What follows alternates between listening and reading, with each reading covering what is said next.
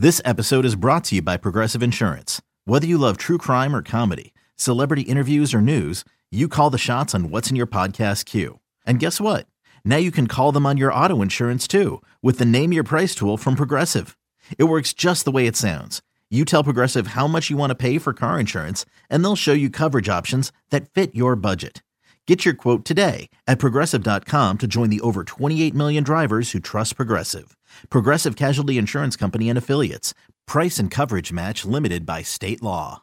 Another day is here, and you're ready for it. What to wear? Check. Breakfast, lunch, and dinner? Check. Planning for what's next and how to save for it? That's where Bank of America can help. For your financial to-dos, Bank of America has experts ready to help get you closer to your goals. Get started at one of our local financial centers or 24/7 in our mobile banking app. Find a location near you at bankofamerica.com/talktous. What would you like the power to do? Mobile banking requires downloading the app and is only available for select devices. Message and data rates may apply. Bank of America N.A., member FDIC. The Bucks never stop here. You're listening to Green and Growing, hosted by Sparky Pfeiffer and Nathan Marjon. The other thing that I find interesting in this whole thing is Marjon Beauchamp versus Pat Connaughton. I want to see how minutes are going to play for these two going forward. Because Marjon Beauchamp there in the first half, he gave you some good minutes. I didn't think he'd come in that early. I didn't think they were going to put him on max and go guard the dude. Like, I didn't see that coming. So that tells me that Adrian Griffin and this staff, they trust him. They trust Marjon Beauchamp. And as much as Nathan and I were kind of like, yeah, we'll see about Beauchamp. Yeah, we'll see. Okay, maybe we'll see how he goes. They clearly trust him more than we do at this point. There's no question. They trust Marjon Beauchamp. And it's going to come down to, I think, between Beauchamp and Pat Connaughton for legitimate minutes off of the bench this season, because Beauchamp came in early. And Pat Connaughton had that great block from behind there at the end of the game.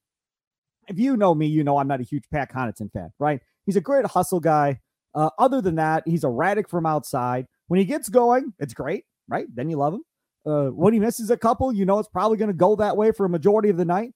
So he's frustrating to me to watch. I get why he's out there, right? He's a glue guy. These guys all love playing with him. Lillard played with him. Giannis loves him. Bud loved him when he was the coach. So I get it. I understand. But if Marjon Beauchamp, with his length, can provide good, solid defense and be that guy that can get out and run and provide some different stuff, I'm good with it. Like, you want to throw him in there and see what happens? I'm all for it.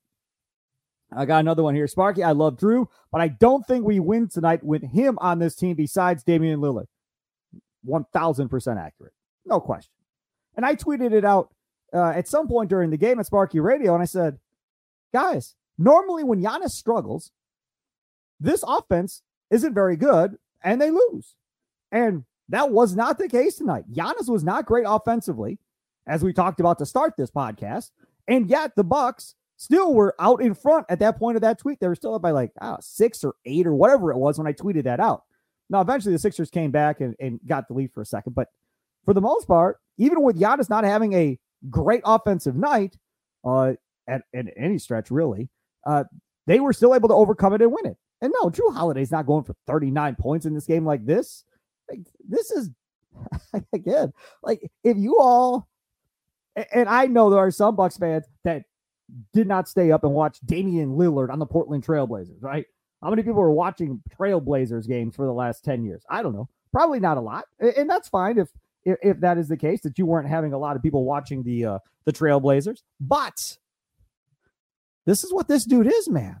I'm not saying he's going to get 39 every night, but what I am telling you is he is going to be the guy at the end of games. I promise you, he's going to be the guy. This is not going to be, and it better not ever be, Giannis dribbling the ball for 5 seconds, spawning the air out of the ball, and then deciding, here we go, and I'm running hard at the rim, trying to go through everybody. That's done. Like, the ball will always be in Lillard's hands, regardless of the situation, to end a game every time when the game on the line. It has to be. Now, he can make the decision if he wants to drive and kick to somebody or what he wants to do. I trust Damian Lillard's decision on what he wants to do. Without question, I trust it.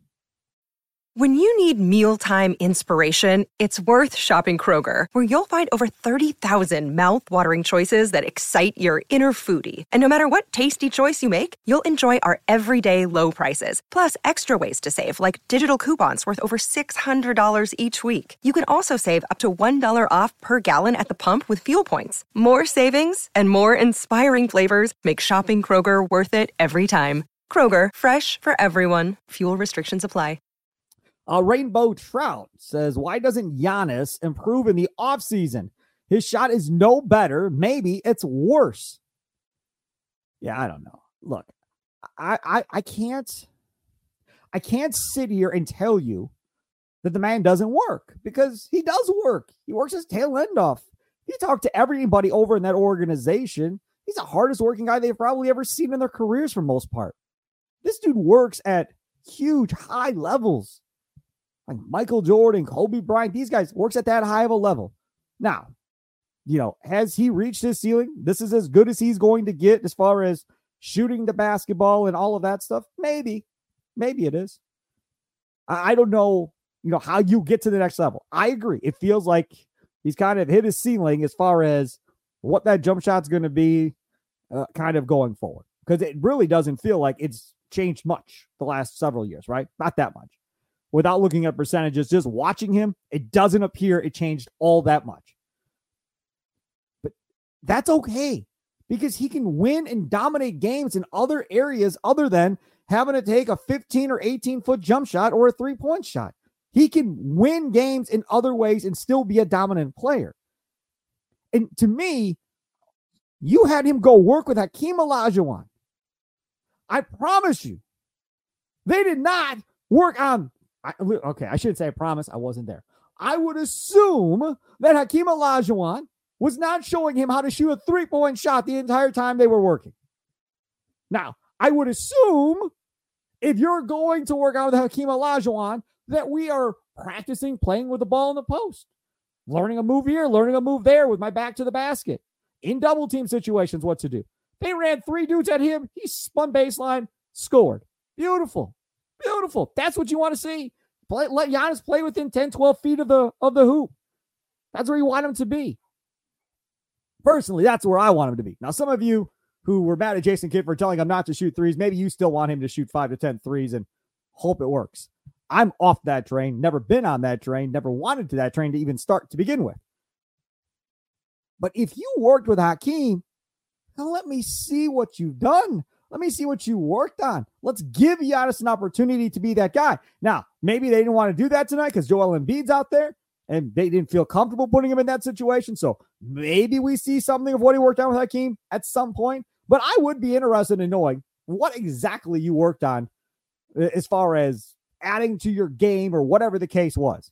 Or was this a situation where you went and talked to Hakeem and it was, some physical, but it was more the mental part of it and learning different situations on the court, and Hakeem was teaching you that type of stuff of what to look for. Maybe it was more of that than it was actually physical. Don't know, but I'd love to hear more about that.